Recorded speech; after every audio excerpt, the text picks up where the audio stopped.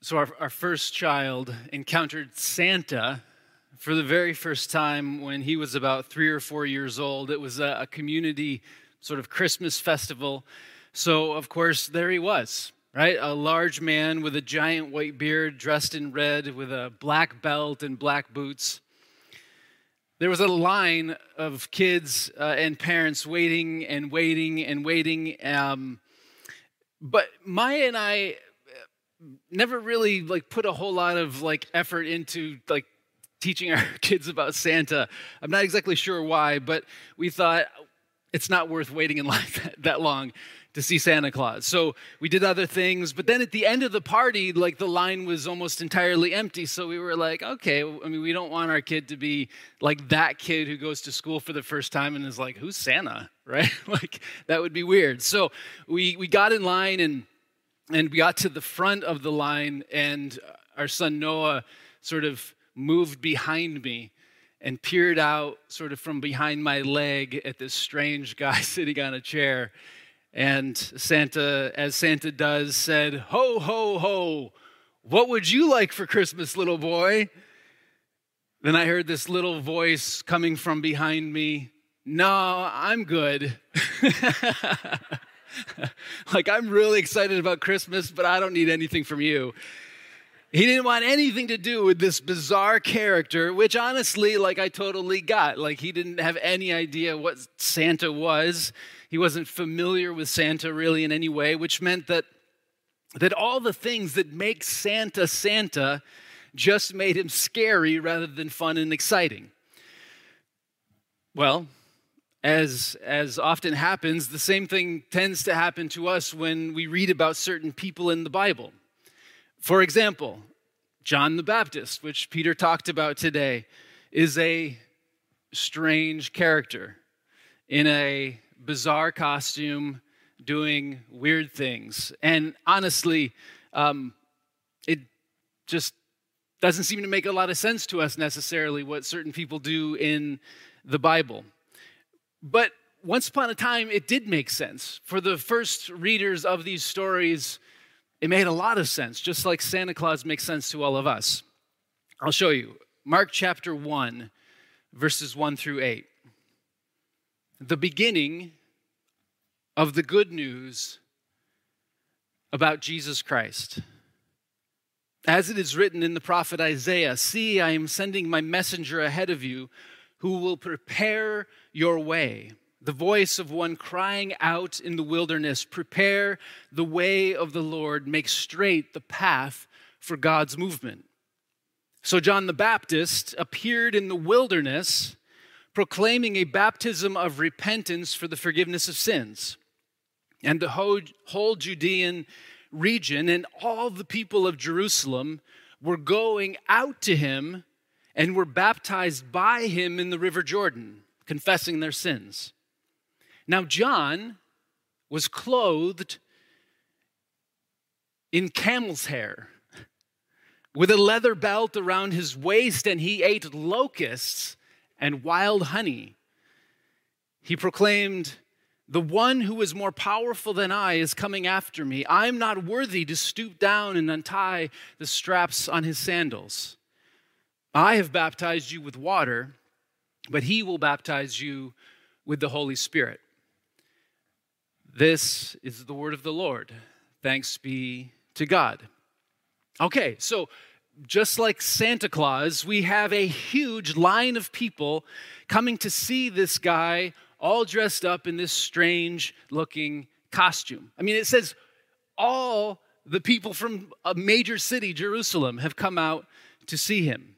And honestly, if I encountered a guy dressed like this, eating bugs, who said, "Ho, ho, ho, would you like to be baptized, little boy?" or older guy, I'm pretty sure that I would say, "No, I'm good." That's okay. So why are so many people going out to see John? Well, because all of these people were familiar with the stories and the traditions that they had heard from when they were little kids. Stories that transformed John from a weird guy into a meaningful and good character who is there to bring good news and to give a good gift. So in our first reading that we heard today from the prophet Malachi, God said, "See, I will send the prophet Elijah before the great and terrible day of the Lord." So when Santa shows up, we know that we're getting ready for Christmas, right? When we start seeing Christmas trees going up, we know that we're getting ready for Christmas. So when Elijah shows up, the people know that God is on the way to bring healing and to bring an end to oppression and injustice. That's what everyone is expecting. But how are we supposed to know who Elijah is and where he'll be?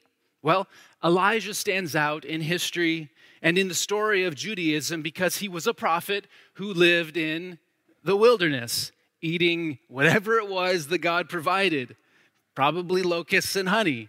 And he wore clothes made of animal hair and a leather belt around his waist. John is wearing the costume of the prophet Elijah. And everyone knows exactly what that means. This is great. He's not weird. He's Santa Claus, sort of, right? So everyone who is desperate for some good news lines up in the wilderness. But they're not lining up for a doll or for a Red Ryder BB gun for Christmas. They're lining up because they want oppression, violence, and despair to be replaced by freedom, by healing, by peace, and by hope. Wouldn't you go if that's what was being offered? There are people all around us.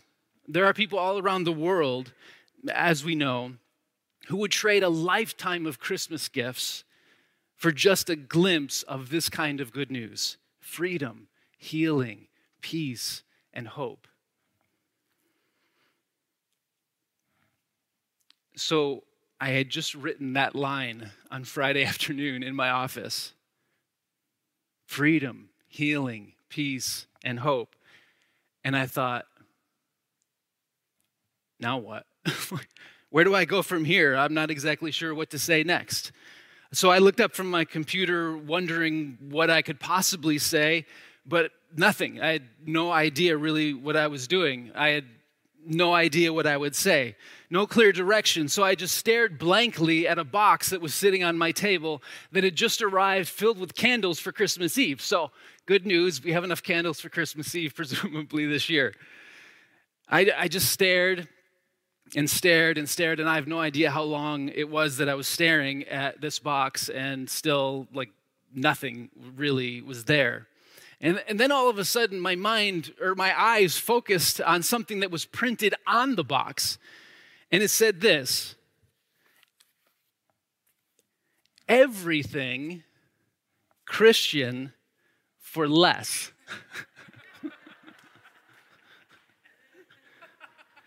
Everything. That's amazing, right? Everything Christian for less. So I went to their website. Christmas candles? Check. Bibles? Check. Pillows and coffee cups with Bible verses on them? Check. Christian romance novels? Check. And even the game Hungry Hungry Hippos, which, who knew that was Christian, right? What they did not have was an Elijah costume or a John the Baptist costume or chocolate-covered locusts and wild honey, for everyone interested in playing those parts this year at Christmas. And maybe that's because the message of Elijah and the message of John, it doesn't quite fit this company slogan. First of all, not even this old school religious prophet can do everything Christian. John's like, this is what I do. This is what I can do. I will baptize you with water, this symbolic act which I hope is meaningful for you. But Jesus will baptize you with God's very presence. I can invite people to commit or to recommit to God's way of healing love in the world, but we can't actually do all of that on our own, under our own strength. As a prophet, John can see that one day the world will be saved by an online Christian bookstore that can do all of this for us for less, right? No, of course not. This is perhaps the second way that Elijah and John don't quite fit this slogan. Because not everything in life, not everything about faith comes at a discount.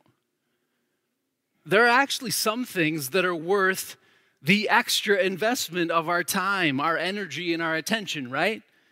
John is baptizing people in a river, which just at a very basic level on its own, as a symbolic act, says there is something happening here that is worth immersing ourselves in.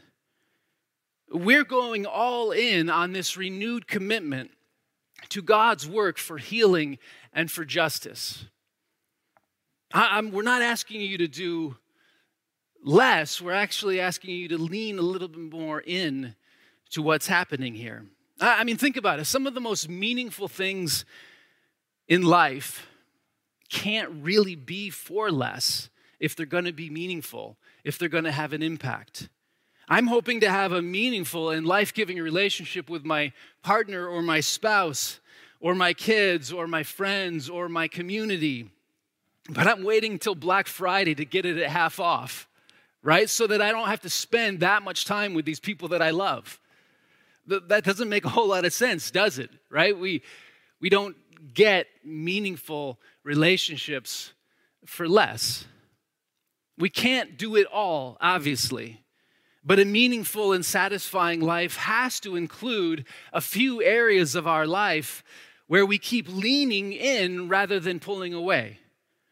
Whether that's work or relationships or our faith or hobbies or community involvement. When does leaning in and going a little bit deeper help us and others to thrive? It doesn't always happen. Leaning in doesn't always help.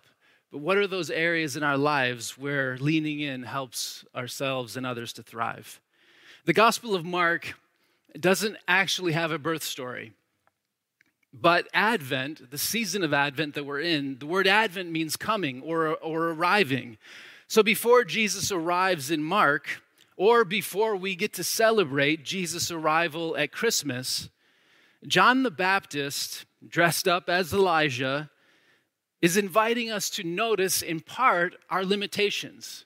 God is God and we are not. And since we can't do it all, when in this season does letting go or not doing something help us to rest and heal and thrive? There's so many things to do, right? There's so many things to do before we get to Christmas. But this season of Advent is also inviting us to consider, well, what other parts of life then, if we don't do those things, what other parts of life are worth leaning into just that little bit more? Baptism, symbolically, is a practice of leaning in and letting go. Leaning in and letting go. Leaning in and letting go, which is a lot of life. Trying to decide individually and as a community, what are the things that I'm going to lean into and what are the things am I going to let go? What am I going to let go so that I can lean into these other things that are meaningful and important and have an impact on my life and the life of others around me? So during this season of Advent, I invite you to consider what those things are, what you'll lean into, and what you'll let go. Gracious God, thank you for all the ways that you allow us to be human, with our limitations and with our capacity to do good and meaningful things. We pray that your Spirit would surround us, guide us, and direct us with wisdom and with compassion as we move through this Advent season. Amen.